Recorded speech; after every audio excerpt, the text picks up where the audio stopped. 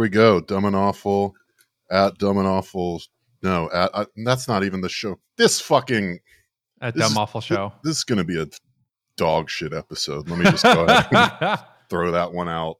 I was going to signify it verbally up at the top because I feel like shit and I'm hungover from having the Maester's Feast last night, which is an $11 bottle of wine that I thought was from Spain, that was from Italy, and a Little Caesars pretzel crust, hot and ready, with the stuffed crust in the pretzel crust. Nice. So it doesn't even make sense to get the garlic butter that you dip it in. They give you a jalapeno cheddar, which seems like a good idea for the first two crusts. No, that doesn't seem like a good idea. And I realize, by the way, I like the intro has been sounding good. Mm-hmm. It's the way we've been mixing it, or the way that we've got this app mixing it now.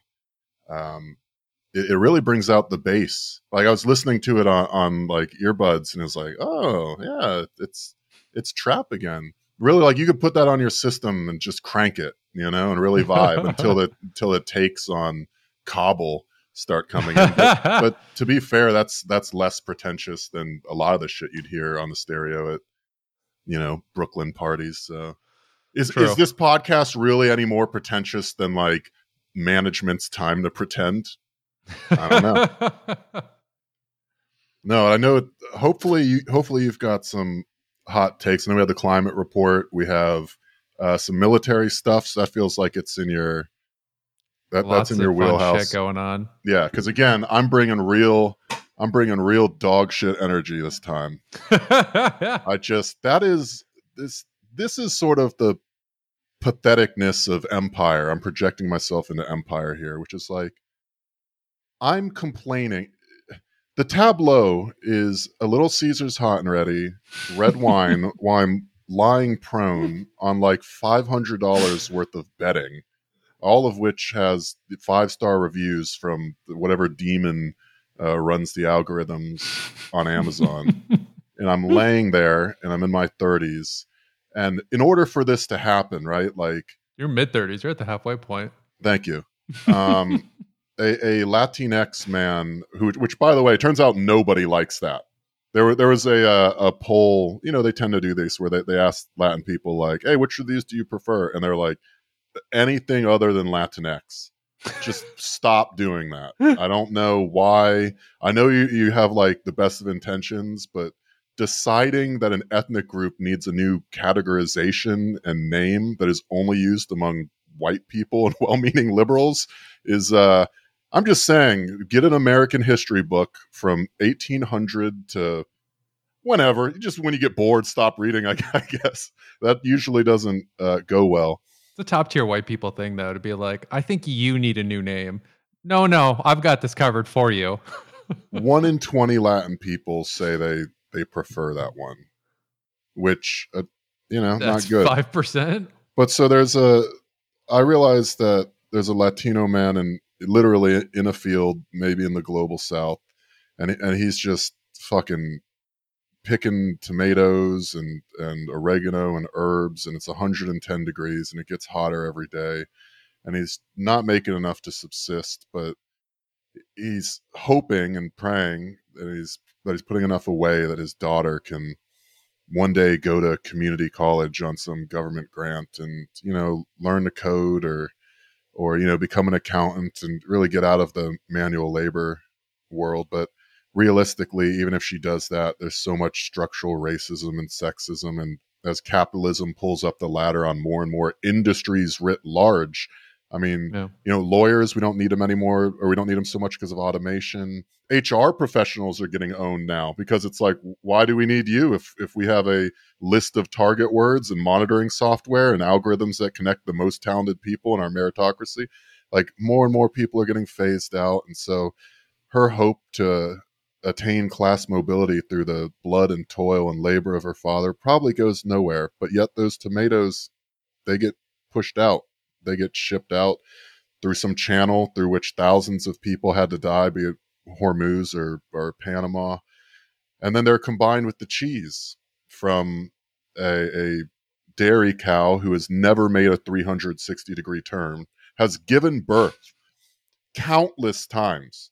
Can't recall how many times this cow has given birth without ever looking behind.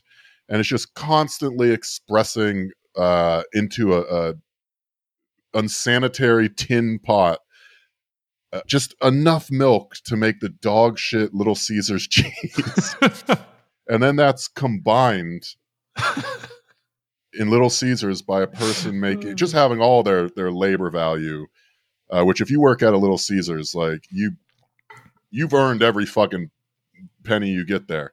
Between the customer service of having to go, it's hot, it's ready, it's $5, I don't know what to tell you, and then making those motherfuckers all day, and then also having to pack bowls for everyone else on a rotation, because that seems to be a big part of Little Caesars. That bit's kind of cool. All that. How many fucking Indian literal slaves in some Gulf state kleptocracy monarchy had to work in the bottling plant for my off-brand Italian wine? And all of this is shipped through the Mediterranean, probably with the tanker just fucking splitting and capsizing a boat full of Libyans just trying to find a place where they can, again, not be sold into slavery. And all this makes its way, this confluence of goods through the arteries of global capitalism. The blood of people who have done nothing wrong, it all flows up to the central heart of it all, which is me not bothering to put the mattress pad cover back on after it popped off, and just laying there complaining that now I'm slightly hungover and my podcast is going to be worse than normal. That's what's so fucking upsetting about this is we all live or could live relatively like Xerxes. Yeah. Like, you don't have to be Chrissy Teigen. You could just be a douchebag and order 4 different Grubhub orders at the same time from 4 different restaurants and have an international fucking feast. One that the Habsburgs couldn't fucking imagine. You can do that at will. And instead, I'm getting dehydrated off of Little Caesars and shit wine.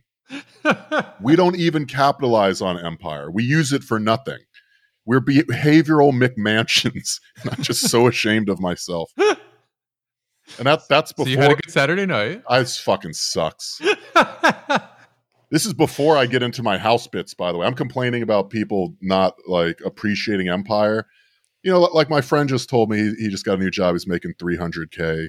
And it's like, yeah, good for him. Like, you know, software and all that. And I told him the sort of cliche hack thing, which is like, you know what, buddy, if someone's going to be rich, I'm glad it's you. Like, you have some empathy and a sense of style. Like, you'll do good shit. Like, you'll support arts. I'm still trying to get a little charitable donation out of him for some local food pantries. I'm just saying, don't give it to the Audubon Society. What are you, a jerk off? But it's just like, you know, it'd still be best if we didn't have, you know, millionaires and billionaires. But you think if you're going to be there, do something with it. Do something cool. They never fucking do.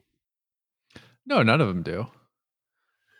Instead, here I am benefiting from the absolute rape of the global South and what it's all funneling, what it's all for, what that man in the field with his fingers in the sediment pulling from the earth nourishment that sustains me for right now, this very moment. What I've done with that is used it to communicate a house bit. Maybe you'll like this house bit. This is one I've been doing. I call it Brett's Ballad. It's sort of it's a remix, sort of a reimagining of it. I didn't write a whole song, but it's sort of like I'm a snack man. I'm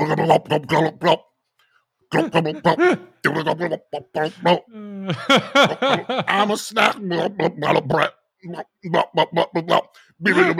IBS. Snack. Pocky. That's it. That's it.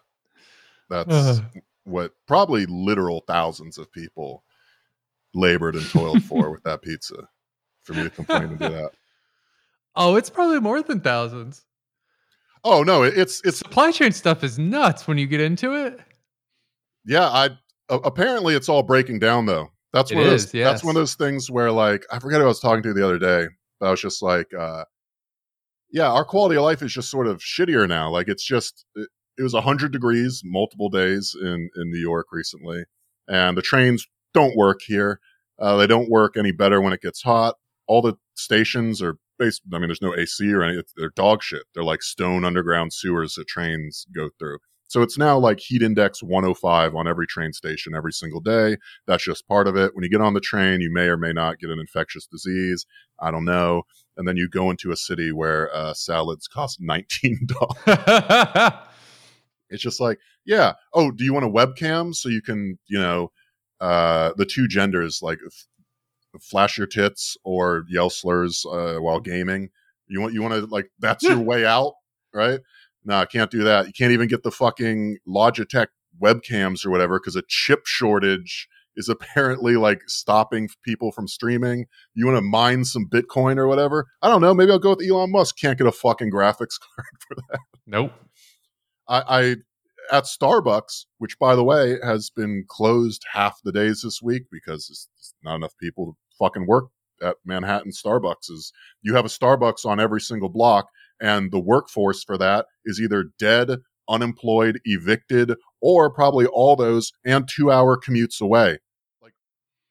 Yeah, or decided it's not fucking worth it anymore. Yeah, the sort of problem is eventually you've pushed your labor force out and made it so untenable that they literally can't or won't get to you to service your shit. And then when I was in there, this sounds like just white people problems. I was buying drinks for my fucking lower ranked union guys. How about that? As being a good steward here. And so I was like, okay, I got an acai berry, I got a mango star fruit. They're like, yeah, we don't have those. And I'm like, you out? They're like, no, we haven't had those in like weeks because of the supply chain breakdown. They haven't had green tea in like 2 months. We just don't have acai anymore. Like, get used to that not being here. And this is my pathetic way of feeling like the guys in fucking Albion or at fucking Hadrian's Wall where there used to be an aqueduct that brought water, and now they're just like, does anyone know how to fix that motherfucker? No? Nope. All right. Well, it just makes me think about like, we were kids in the 90s, so all anybody talked about was how the Soviet Union was collapsing, and they were like, yeah, you couldn't get anything. You had to know the right people, and it's like, I'm looking around, and that's exactly what we're dealing with too. Like, yeah, fucking normal goods just don't appear on shelves anymore. Like one of the ones I love using is like generators and fencing. Those are pretty fucking normal thing, like a home generator. Those don't exist because the electrical grids are collapsing in a bunch of states. And fencing doesn't exist because supply chain issues through China again, right? And like, I mean, I can go into why that is if you'd like, or we can talk about other stuff. No, fuck it. Like I said, I got to run the clock. I'm 13 minutes in. Here, I'll give you. I'm going to hit my two other house bits, and then you can really get the level of where we're at on this. And this is the main episode. Okay, house bit number 2 is just I saw a meme for, I don't know if it was for trans people or furries or people with bipolar or all the above, but it led me to a bad habit of now when I enter rooms, no one asked for this, but I like going, I could use a dream or a genie or a wish to go back to a place much simpler than this. Because after all that, from B.O.B. Airplanes. Yeah. It just brings an energy into the room. It does. It makes people remember being younger, listening to Paramore. I think that was produced by Eminem for some reason. Oh, you're right. I think it was. I've been doing that. And then this is just from this morning. This is... it's kind of a long one, but this has been getting me through. It's a musical parody song I wrote, so I'd like to share.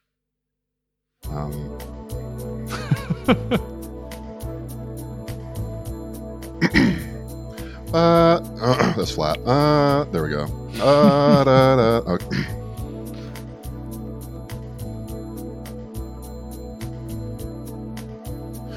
Poopy poopy pee, pee pee doo doo wee, pee and blue, doo doo doo doo doo boo, poopy poopy poo, boo to diarrhea.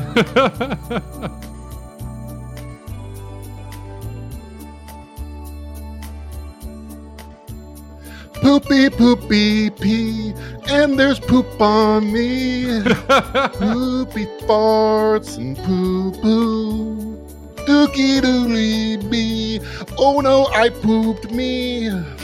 Poopy, poopy, pee. Beautiful.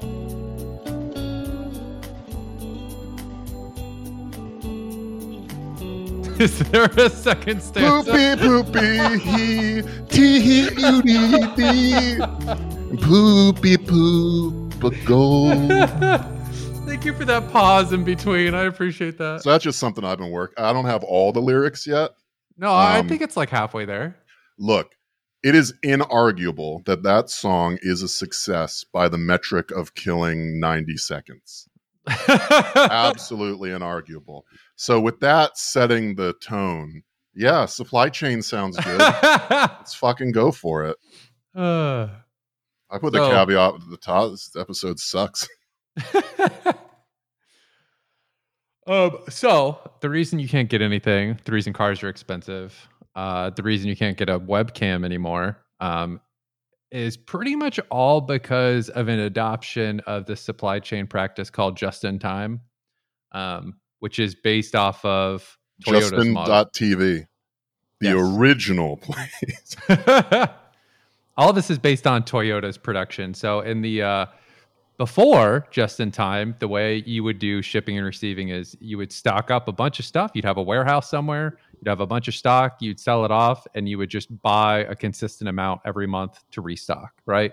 And you'd have a pretty big stockpile. So if things went wrong, no big deal. I have 2 or 3 months worth of goods stockpiled for me. That's very expensive though, because all of the stock that's sitting there is stock that you're not making money on. So let's say I run a lawnmower fucking store.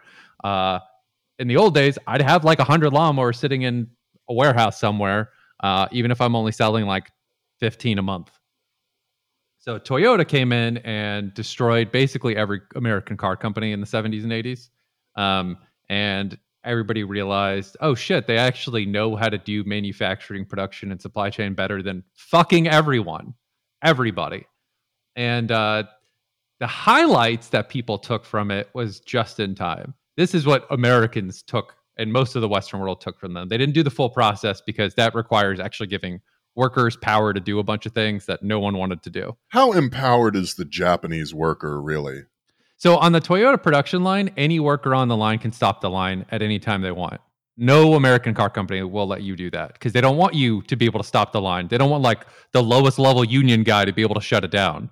So conceivably, like if you are on the line and there's like a safety issue or you need to shut it down, or you know at the Toyota factory in you know wherever, Tokyo or something, if a Korean gets stuck in the gears, they do have the power to stop it. They just exercise the right not to. Yes. Yeah, correct. That is Japanese efficiency, but That's they right. have those protections there in case someone they consider human falls into the gears. Yes, that's right. Yeah, okay. Shout out to the Japanese worker, I guess. Because the American workers, like they've tried to get better about it, but it's still some sort of bureaucratic process where somebody has to sign off on stopping the line. Because stopping and starting a line for large scale production means a ton of money is lost every time that happens. But Toyota does that along with a bunch of other things, and it improves efficiency over time because then the individual workers catch shit when the machines start getting slightly off. Yada yada. It all goes together. But so all we took from that is just in time, and just in time is this concept where you, in an ideal world, you are removing all excess inventory. You don't want a warehouse, period. You want to have the exact amount that you are going to sell this month, and you want to ideally hit zero right when the next delivery comes in. So if I sell 15 lawnmowers a month, I want to only order 15, and the day the new shipment of 15 comes in, I want to be at zero. That's like the ideal, right? The most extreme cases, that's the ideal setting. And so you have to adjust month to month and optimize based off of seasonality. Like I probably sell less lawnmowers in January than I do in summer. So, right? So this is like direct to. They've like cut out the middleman. There's no storage or anything as much as possible, or minimal storage. Yeah. The idea is just like we can predict the right amount of the right quantities to ship directly to the people when it's needed, Yes. and not house them. And that got Minimize a lot the easier with housing. computers because then you could pull all the data out and get way more precise and a lot better with your forecasting. So, like, again, with the lawnmower thing, maybe I average 15 across the year every month. And my high I've ever gotten is like 22. So I'm probably making sure I have like 4 spare just in case I reach my high month, right? But largely, I'm going to stick with my 15 every single month order. The problem is if you optimize it, because that's what they're doing, right? They're optimizing over and over and over again on a repetitive cycle to try to hit that point at which you have no additional stock. Additional stock is considered money lost.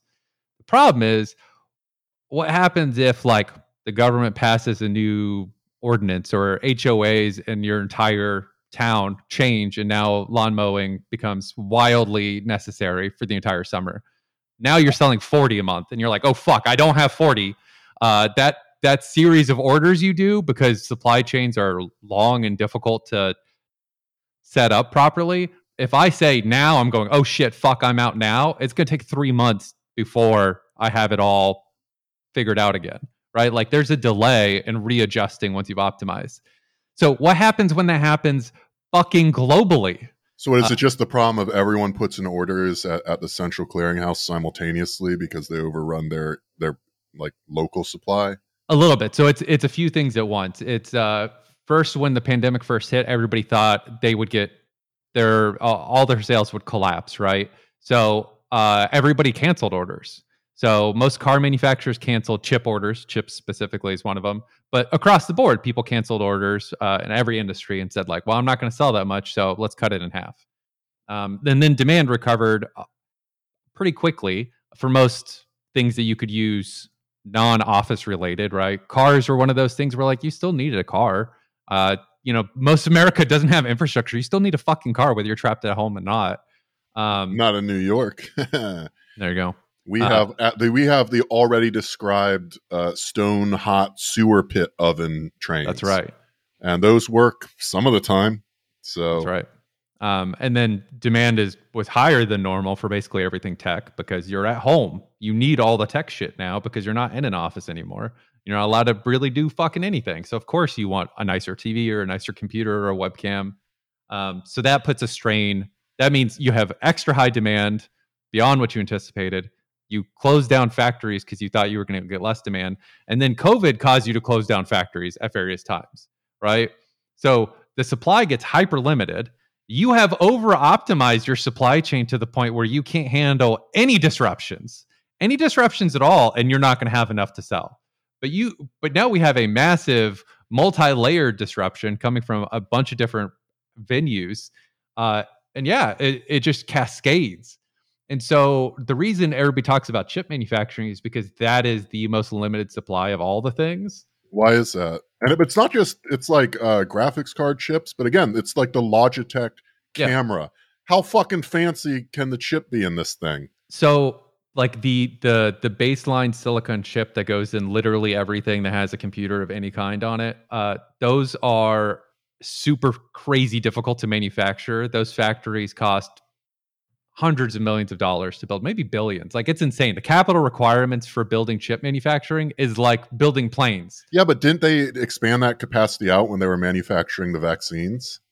Hey. Please continue. I wish I was dead. I'm not listening to my cardiologist. They did not. Chip manufacturing in general is hard to do. People have said for a while, like, hey, it's already constrained pre-pandemic. It's like the chip manufacturing is already constrained. You guys keep putting computers in fucking everything, and like it takes a long time to get them online because it's like one giant factory that is perfectly clean. It's like one massive clean room. It's a really difficult thing to fucking build and put together and run. And then a lot of people canceled their orders and then re-upped them at a higher quantity. And you go like, yeah, I can't fucking supply that shit. While at the same time, people like Apple and Google are selling more than they've ever sold before, and they're asking for even more than normal. And so you have at multiple points, and again, some of the manufacturers had to shut down briefly for COVID. One had a fire they had to shut down for a little bit, right? It's like a half a dozen or a dozen factories worldwide to supply everything chip-wise. Like, it's a massive issue. So is it purely an issue of logistics rather than like resource extraction and capture? Right now, yeah. And then we have, you have like compounding effects too. Like when that fucking ship got stuck in the canal by Egypt, that was a huge issue. That backed up a bunch of ships because it's been mostly demand. So we've been bringing stuff in, and there was like a huge backlog of stuff trying to come in. There's this really weird situation where like the LA shipping port is where most of the goods in the US come from.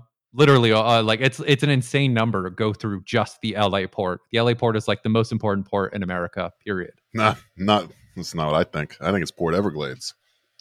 Nice. Port Everglades, pretty busy commercial port, number one yachting destination in the world in terms of dockyards and ports and service.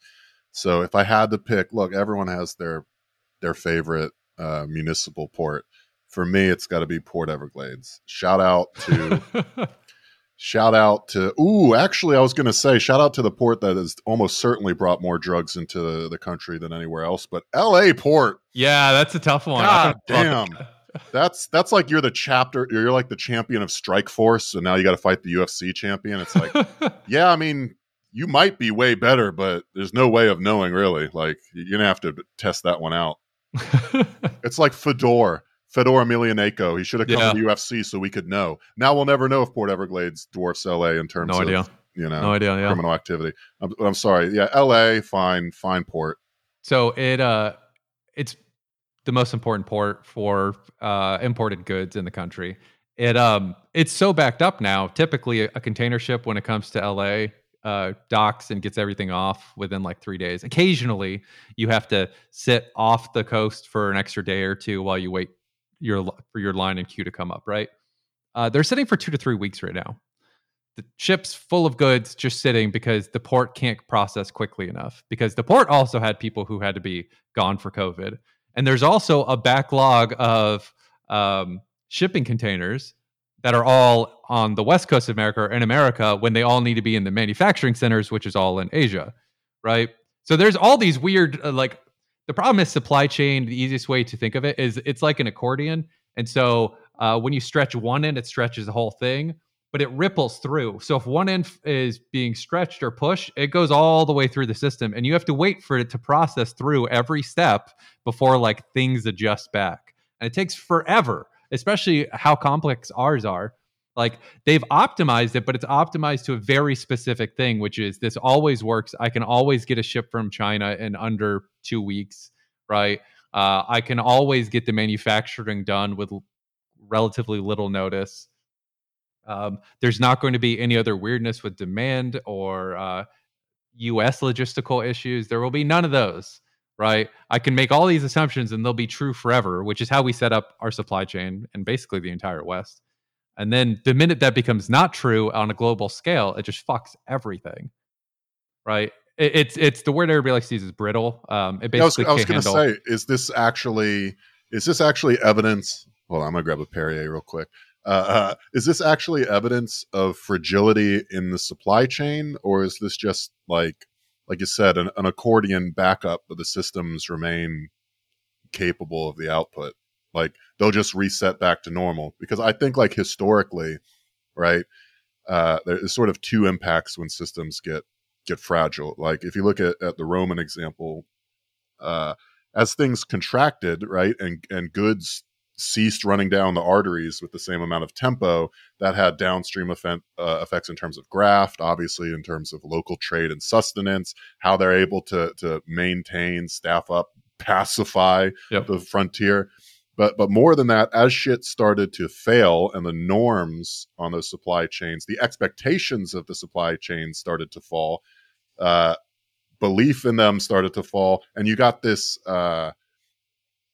cascading effect, right? Where now it's like, well, okay, well, if there's less, if things working less good, we need to consolidate more. And you have these political knockbacks of like, now we're in a scarcity mindset. Now we need to start thinking about either finding another frontier or looking after our own. Like it does not point towards a lot of wonderful liberal collectivist human rights ideas if your population starts to accept a supply chain as fragile and sort of lose faith in the governing body that has at least perceived ownership of it. And the other thing is I wonder with these supply line breakdowns, we saw the same thing with COVID. How does this affect the perception of our military? Because when they're talking about like pivoting to Asia and the South China Sea and fucking we have troops everywhere in the Middle East now. I have no idea why we have fucking people in Syria. I guess the Afghanistan folks got to go somewhere, right? But like, we can't even get COVID vaccines out. We can't get fucking chips for the goddamn Xboxes for the troops. Do people really believe that we have the capacity to supply and maintain a hot war style capability with this logistical framework? So that's sort of where I'm at. What do you see the political implications of our supply chain problems, and how does this affect things militarily, or is this sort of a parallel process thing? I'm going to grab some Perrier, talk to the invisible other. You got it. I'll get to the military thing in a minute, but it's definitely a sign of fragility more than anything. It's the system would have had issues no matter what. Them getting to this point is because they did over optimize, right? And then they couldn't handle any adjustments. I had a good example here. Let me get to the example second. But yeah, so it's definitely just a sign of fragility. I don't see it as something that like will recover smoothly. They're going to try to re-optimize things again in the future. But a good example of what I'm talking about as far as like over optimized to the point of fragility is like New York is a good example on this one for groceries. There's not enough floor space in New York to have like large grocery stores. There's really not enough groceries in the city to feed everybody if they want groceries, right? Yeah, we saw that during COVID, where you went in the bodega and it just was empty. Yep. So New York, and then on the other side, New Yorkers don't have enough space to store food in their houses for the most part because they're tiny. So what you have is a whole city that runs on just in time for fresh food, right? Mostly they rely on restaurants to supply them. That's really what's going on. But like for home cooking, everything is just in time. There is only just enough for a small portion of the population to buy groceries on a daily basis, right? Everybody can't go to the grocery store today. Half of the people can't go to the grocery store today. And so the minute anything changes on that front, it's like, what if 10 grocery stores shut down? And it's like, well, a ton of people don't get groceries. That's what that means. And they don't have any stock either. So it's like instantaneous, we have issues, right? So that's sort of where the supply chain is at large, too. You can get a run on grocery. I mean, I guess that's what we saw. Yeah. But so that's what we are. What was that movie with like the run on the bank and it's Christmas and everything? It's a Wonderful Life. Yeah. So we could, in New York, we could just have It's a Wonderful Life, but for fucking Nilla wafers or Ben and Jerry's. Well, that's what I'm saying is it's if you don't have enough groceries for, let's say, more than a third of the population to buy groceries in a single day, if anything happens and half of the population, just households, half of the households go like, I need groceries today. Nope, we're out. Like immediately. No, we're out. It's just the system is not set up to feed all of you in a day or even half of you in a day. It's just not how we set it up. So nope, you're fucked. And that's how the whole supply chain works, right? For everybody is we only have just enough. At every single level, we only have just enough. So the second it's like, oh, hey, there's this big thing going on. And so all demand has shifted a ton in a bunch of different places. Like, nope, sorry, we don't have enough of anything. Does that actually work out for the main beneficiaries? So like, this reminds me of so much stuff like the Texas utility stuff where, yeah, it didn't work out for the people who wanted to be warm, certainly. But for the energy providers, they just raised rates and didn't do infrastructure work, and they got paid off pretty handsomely. Like, is this a problem? Like, well, this erodes the ability for governments to provide service, like basic safety and health and stuff, to its citizens, right? But, I mean, at this point, capitalism, it's the parasite on the head of the fucking ant driving it, right? Like, we still nominally have governments that we are like, well, yeah, well, people need to have food and not freeze to death and all that. But if the fucking capitalist parasite is just like, yeah, extract the wealth, some people will die, where you can't make us do improvements, you can't make us supply all these people, who gives a shit? Yeah. Let it break in the extreme outlier circumstances.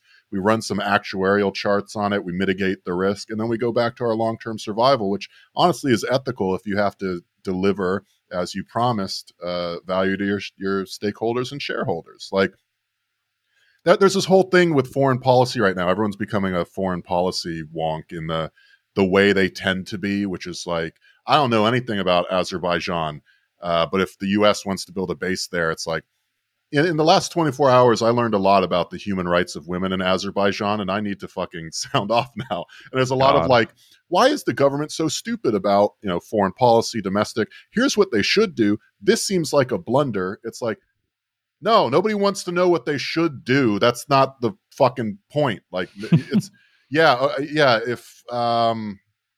If the government was actually functioning through its stated purpose, maybe that would matter. But you're all adults now. You know that the reason you stay in Afghanistan isn't because we really tried world building. It's because the vast majority of the money that went over there was kicked back to people. It landed in America. Oh, of course. It was just a 20-year fucking grant for defense contractors, right? So all your bit about, well, I think at the moment of the original, Hamid Karzai should have, it doesn't fucking matter.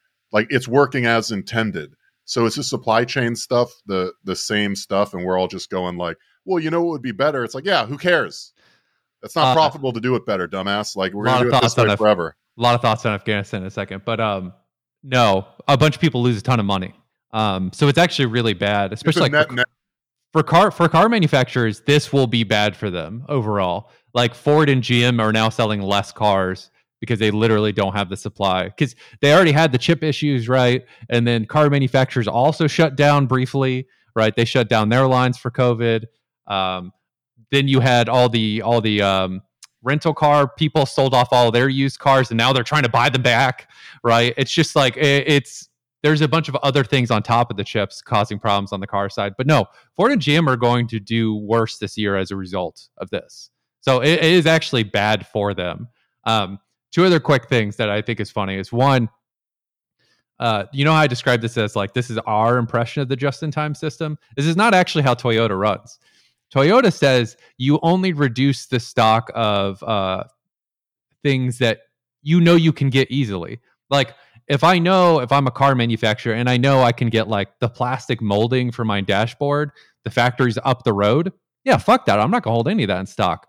You know what you do hold in stock? The chips that everybody knows only comes from a handful of factories in the world that are really hard to get a hold of. So Toyota actually stockpiled chips, right? The people who invented the optimization were like, well, obviously you don't optimize this, you idiots. And everybody else did and got fucked. I like that we incorporated supply chain management with American characteristics. Yep.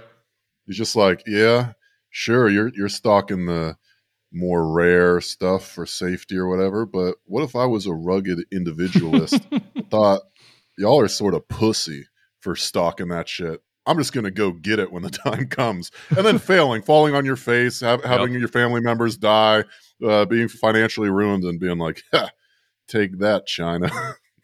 It's amazing. I guess it's Japan. We just read the Cliffs Notes and went like, yeah, okay, I can do that. Nobody went any deeper to like the actual principles behind it. None of that. Fuck that.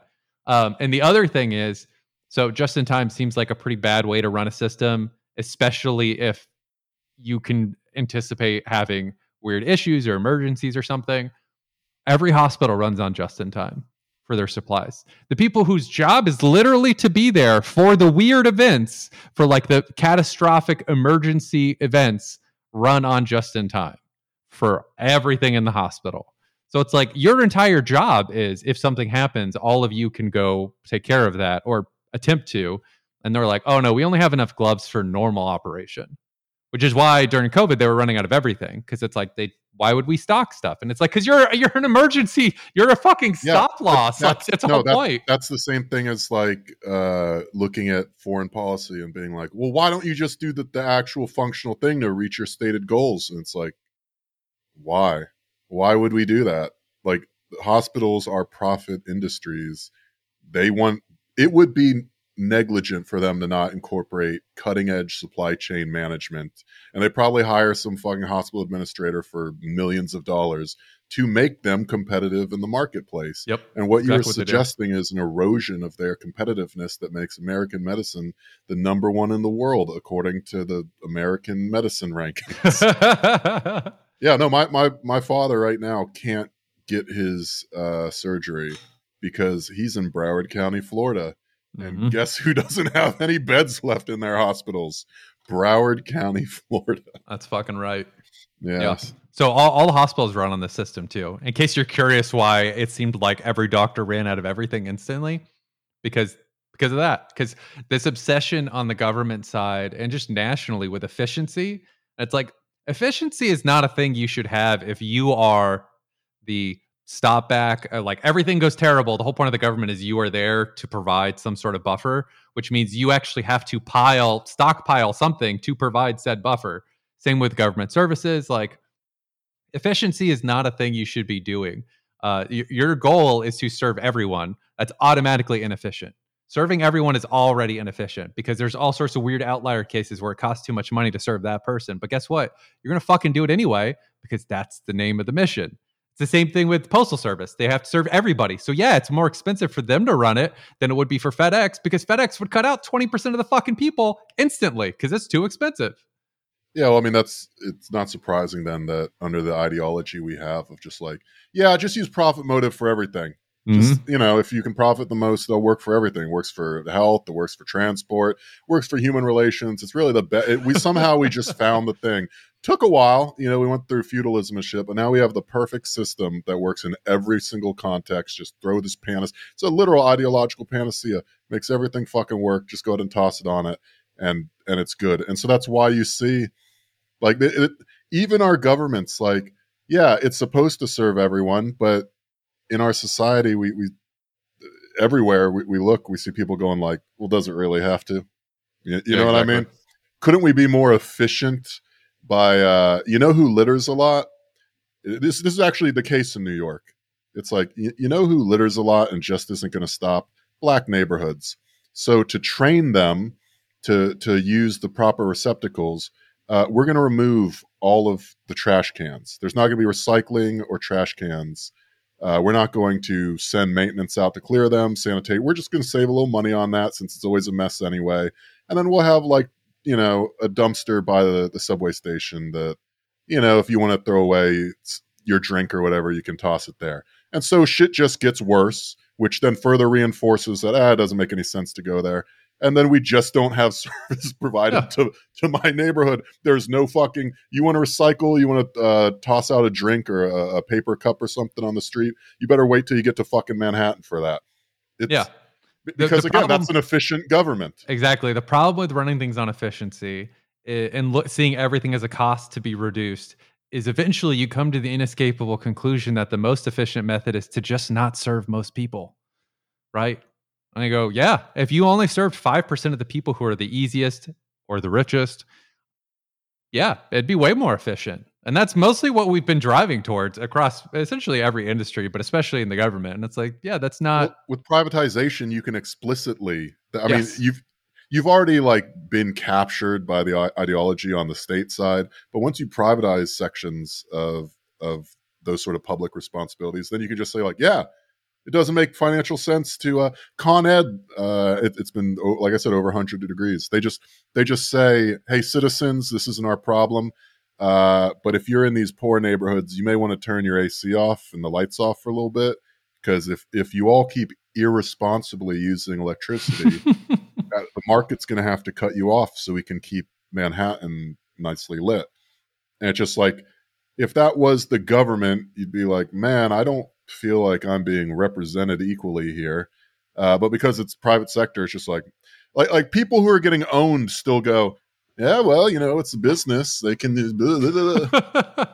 We're so that is my favorite thing. Fucking sick over here. The propaganda is so effective. But yeah, so it applies to everything. Military less so, which is interesting. Because you were asking that earlier. Just in time is actually less of a thing in the military. Yeah, I always wonder, how the fuck, we saber rattle with Iran, bro. We can't even get vaccines out. How the fuck are we gonna deal with mountain passes in Iran. The military is really interesting because it has like other weird issues going on where like we actually have massive stockpiles of some things like tanks, because I think we've mentioned that before. There's just this like bizarre political thing that happens where all military production is spread across as many districts as possible. So if you cancel it, it's a bunch of representatives and a bunch of jobs lost. So a ton of people with the power to vote politically say like, no, fuck you. My district can't lose these jobs. And so as a result, we've been making tanks every year that we just don't need. So they just go straight into basically a salvage yard and get mothballed. So we have a massive stockpile of tanks. But flip side, they do other things in the name of efficiency where we go like, well, the F-35 is it. That's the plane. That's the one we're going to. So we're going to stop making parts for all of these other planes we've been using. And now we have the end result, which is a bunch of these other planes you're still having to use because the F-35 is a piece of shit, are running out of parts. And so the planes themselves are running on like ancient parts. You're scrapping together stuff, and it's just like a really shitty situation that every maintainer in the Air Force will bitch and moan about how all they have is broken parts to use. Yeah, because that is on purpose. Yeah. Like the military has military readiness and its own combat capacity, right? But we don't actually care about that because the thing is, there's always another Call of Duty player that you can fucking strap into that bad boy. They fucking love it. They're going to sign up. They're going to think it's epic and based. And like genuinely, that it costs nothing to just have a human get wasted in a war. Like if we cared about that, we wouldn't have spent 20 years in the fucking Middle East, right? Oh, yeah. But this is something you see a lot, right? Like, why would you not have parts ready for your old airframes, especially the specialized ones that, like, sorry, the A-10 does close air support better than any of the other shit. Anything else we have, period. Right? Yeah. But the reason we don't support it, the reason they keep pushing it away, among others, is the F-30. We're like Apple now. Remember, capitalism is the fucking parasite on the brain of the military, too. Of course, it's the biggest thing we do. So when we sell F-35s to fucking the Saudis, the Kuwaitis, to Bahrain, to fucking Poland, when we sell the F-35s, look, if you want to look at like Afghanistan or Iraq now, right? We will sell airframes, but then you don't have the people to maintain them, and you don't have the supply chain for the parts and all that. So when we sell you the F-35, our defense contractors know that we will have you on the hook forever, right? Yeah, weapon system as a service. Yeah, literally. Yeah. So look, if you're in the Middle East and you got some old ass fucking F-14 Tomcats that still kind of get the job done. I mean, how much aerial superiority do you really need over like Al Nusra? You know what I mean? So you could just keep supporting that. But just like PlayStation being like, yeah, we're not doing patches for this shit anymore. You got to go buy the new game. You got to get on the new platform. There's more profit if you can stop supporting the airframes people have, make them buy the F-35, and then make American business supply and maintain it, and mercenary companies and shit. Yeah. The whole time. It's a dog shit airframe. It doesn't make us more capable, but it keeps the money flowing back to the main. To the right people, yeah. Because again, the DoD literally does not have to audit their books. Yeah. I repeat that. No one knows, no one can tell you, DoD, where all the money goes. We don't know. They tried, I think it's like 10 years ago now, and failed. And just from there on went like, no, we're not going to do that anymore. We don't know where the money goes, guys. They are the single largest line item in the budget outside of Medicare and Social Security. No idea where all the money goes, right? And so we can talk about Afghanistan. That fucking shows up all over the place in Afghanistan. Yeah, I was going to say we got a couple more minutes left in the main here. Yeah, Afghanistan is fucking 20 fucking years, and it is going to be the same end result as Vietnam, where they're literally the same. I love the side-by-sides of helicopters taking out the diplomats at the end of both wars. It's just like, mwah. Yeah, it's just straight up 100% Vietnam again this time. I was going to say, except without the cool ass Ho Chi Minh taking over. Friend of the show, Luke Winky, has a real time question here. He wants to know, Brett, does Joe deserve any props for holding this L so hard? Considering Obama kicked the can down the road, just to not hold the L himself. How do you feel about Biden's masterclass in L holding? I actually like kudos to Trump for forcing the issue. Like, this is actually, for all that everybody thinks he's an idiot, he forced it. And so they had to do so. They basically couldn't stay without sending a ton more troops back in. And Trump set it up in a way that, like, the next, whoever took over next was going to have to. And if it was Trump, fine, fuck it, whatever, on my second term. And if it's anybody else, fuck you. Just like, well done, well done. But this is why no other president wanted to pull out at any point, because this was always what was going to happen, right? At no point has the Afghanistan military, the local military that we've been training, been capable. Again, selling war as services too. Yeah, exactly. Has been capable. It's funny that we're training them, but all the people doing maintenance are American mercenaries. Yep. So they have no readiness when we leave, which seems like someone in the last 20 years would have, if we were actually nation building on purpose, so, A, some of the money would have stayed in the country. Obviously not. It's all fake. And B, maybe they would have got guys that do more than, epic AK spray downs in combat. Oh, yeah. You would have gotten anything. But as a quick note here, because I am thankfully not online much anymore, but I did see that there's now the like wailing and gnashing of teeth of like, maybe we should have stayed longer. Anybody who says that, please go jump off a bridge somewhere. Fuck you. A lot of people are saying that now because 20 years. If you can't figure out how to solve a problem in 20 years, you're never going to solve it. It's never going to happen. The solution was to never invade in the first place. Never pretend you gave a fuck about nation building. Not putting former Mujahideen on the fucking government in the first place, right? Not doing any of the insane, stupid bullshit you've done throughout. It was never going to end up well, right? This particular outlet of like Taliban takeover immediately as you pull out, like, yeah, it might have been some other militant group, but regardless, the second you left the power vacuum, somebody was going to fill it, and probably not someone you liked, right? That was always going to be how it went, always. So this bullshit of like, if I just stayed 5 more years, we've been saying that for a fucking decade, and I've noticed it's only ever people who are love to talk about how imperialism is the devil are now suddenly all on board for stay another 5 years in Afghanistan. You think Fuck that's all true? Of you. You think people that are anti-imperialism are pro? I've seen a number of dim socks pull that line out, and it's like, fuck all of you. The line I've seen, I'll quote here, is sort of, which, by the way, this really is, like, I agree, human rights, but that term basically means whatever your warmongering nation wants it to mean at any given time. Like, if you really cared about human rights, you would go into Florida right now. You know what I mean? You would go into the Appalachians and actually take care of people. And so, yeah, maybe get to Reconstruction fucking 200 years late. How about that plan? How about that? No, but that's not going to happen. I would say the argument, because it's just like, after 20 years, whatever it is you're doing clearly isn't working. You've had 20 years. You've had time to spend a year working on counterinsurgency doctrine and nation building.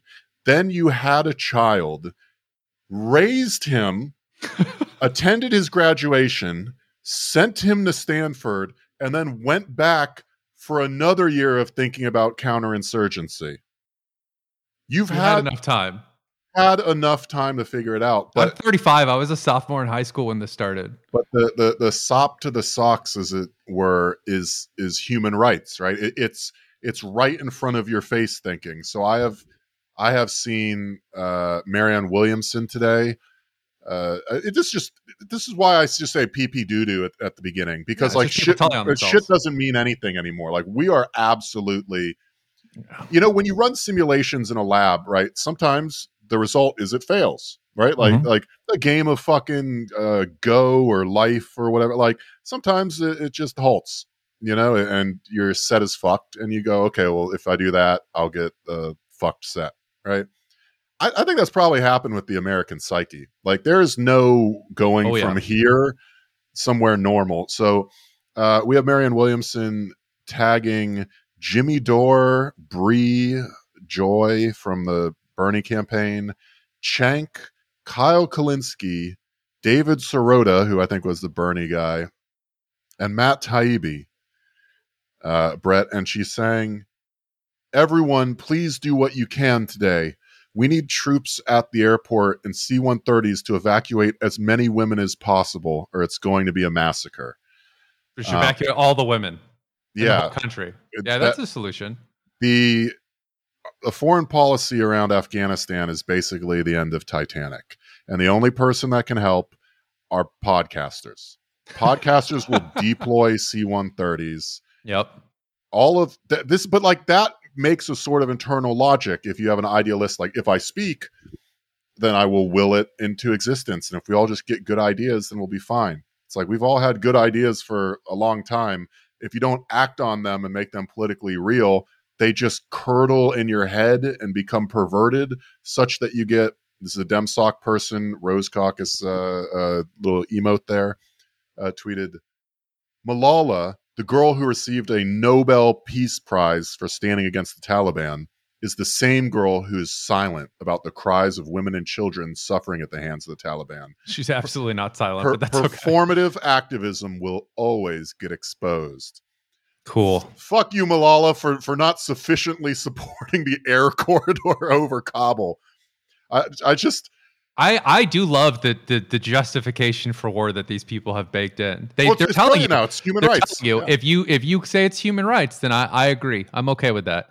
You know who should really be begging for help? China, genuinely, because China is going to go in and try to Belt and Road Initiative that shit, and they're going to try to build a bunch of infrastructure and see if diplomatically they can stabilize the situation. So you should actually genuinely, if you want to see a stable situation in China or stable situation in Afghanistan, be begging China for assistance.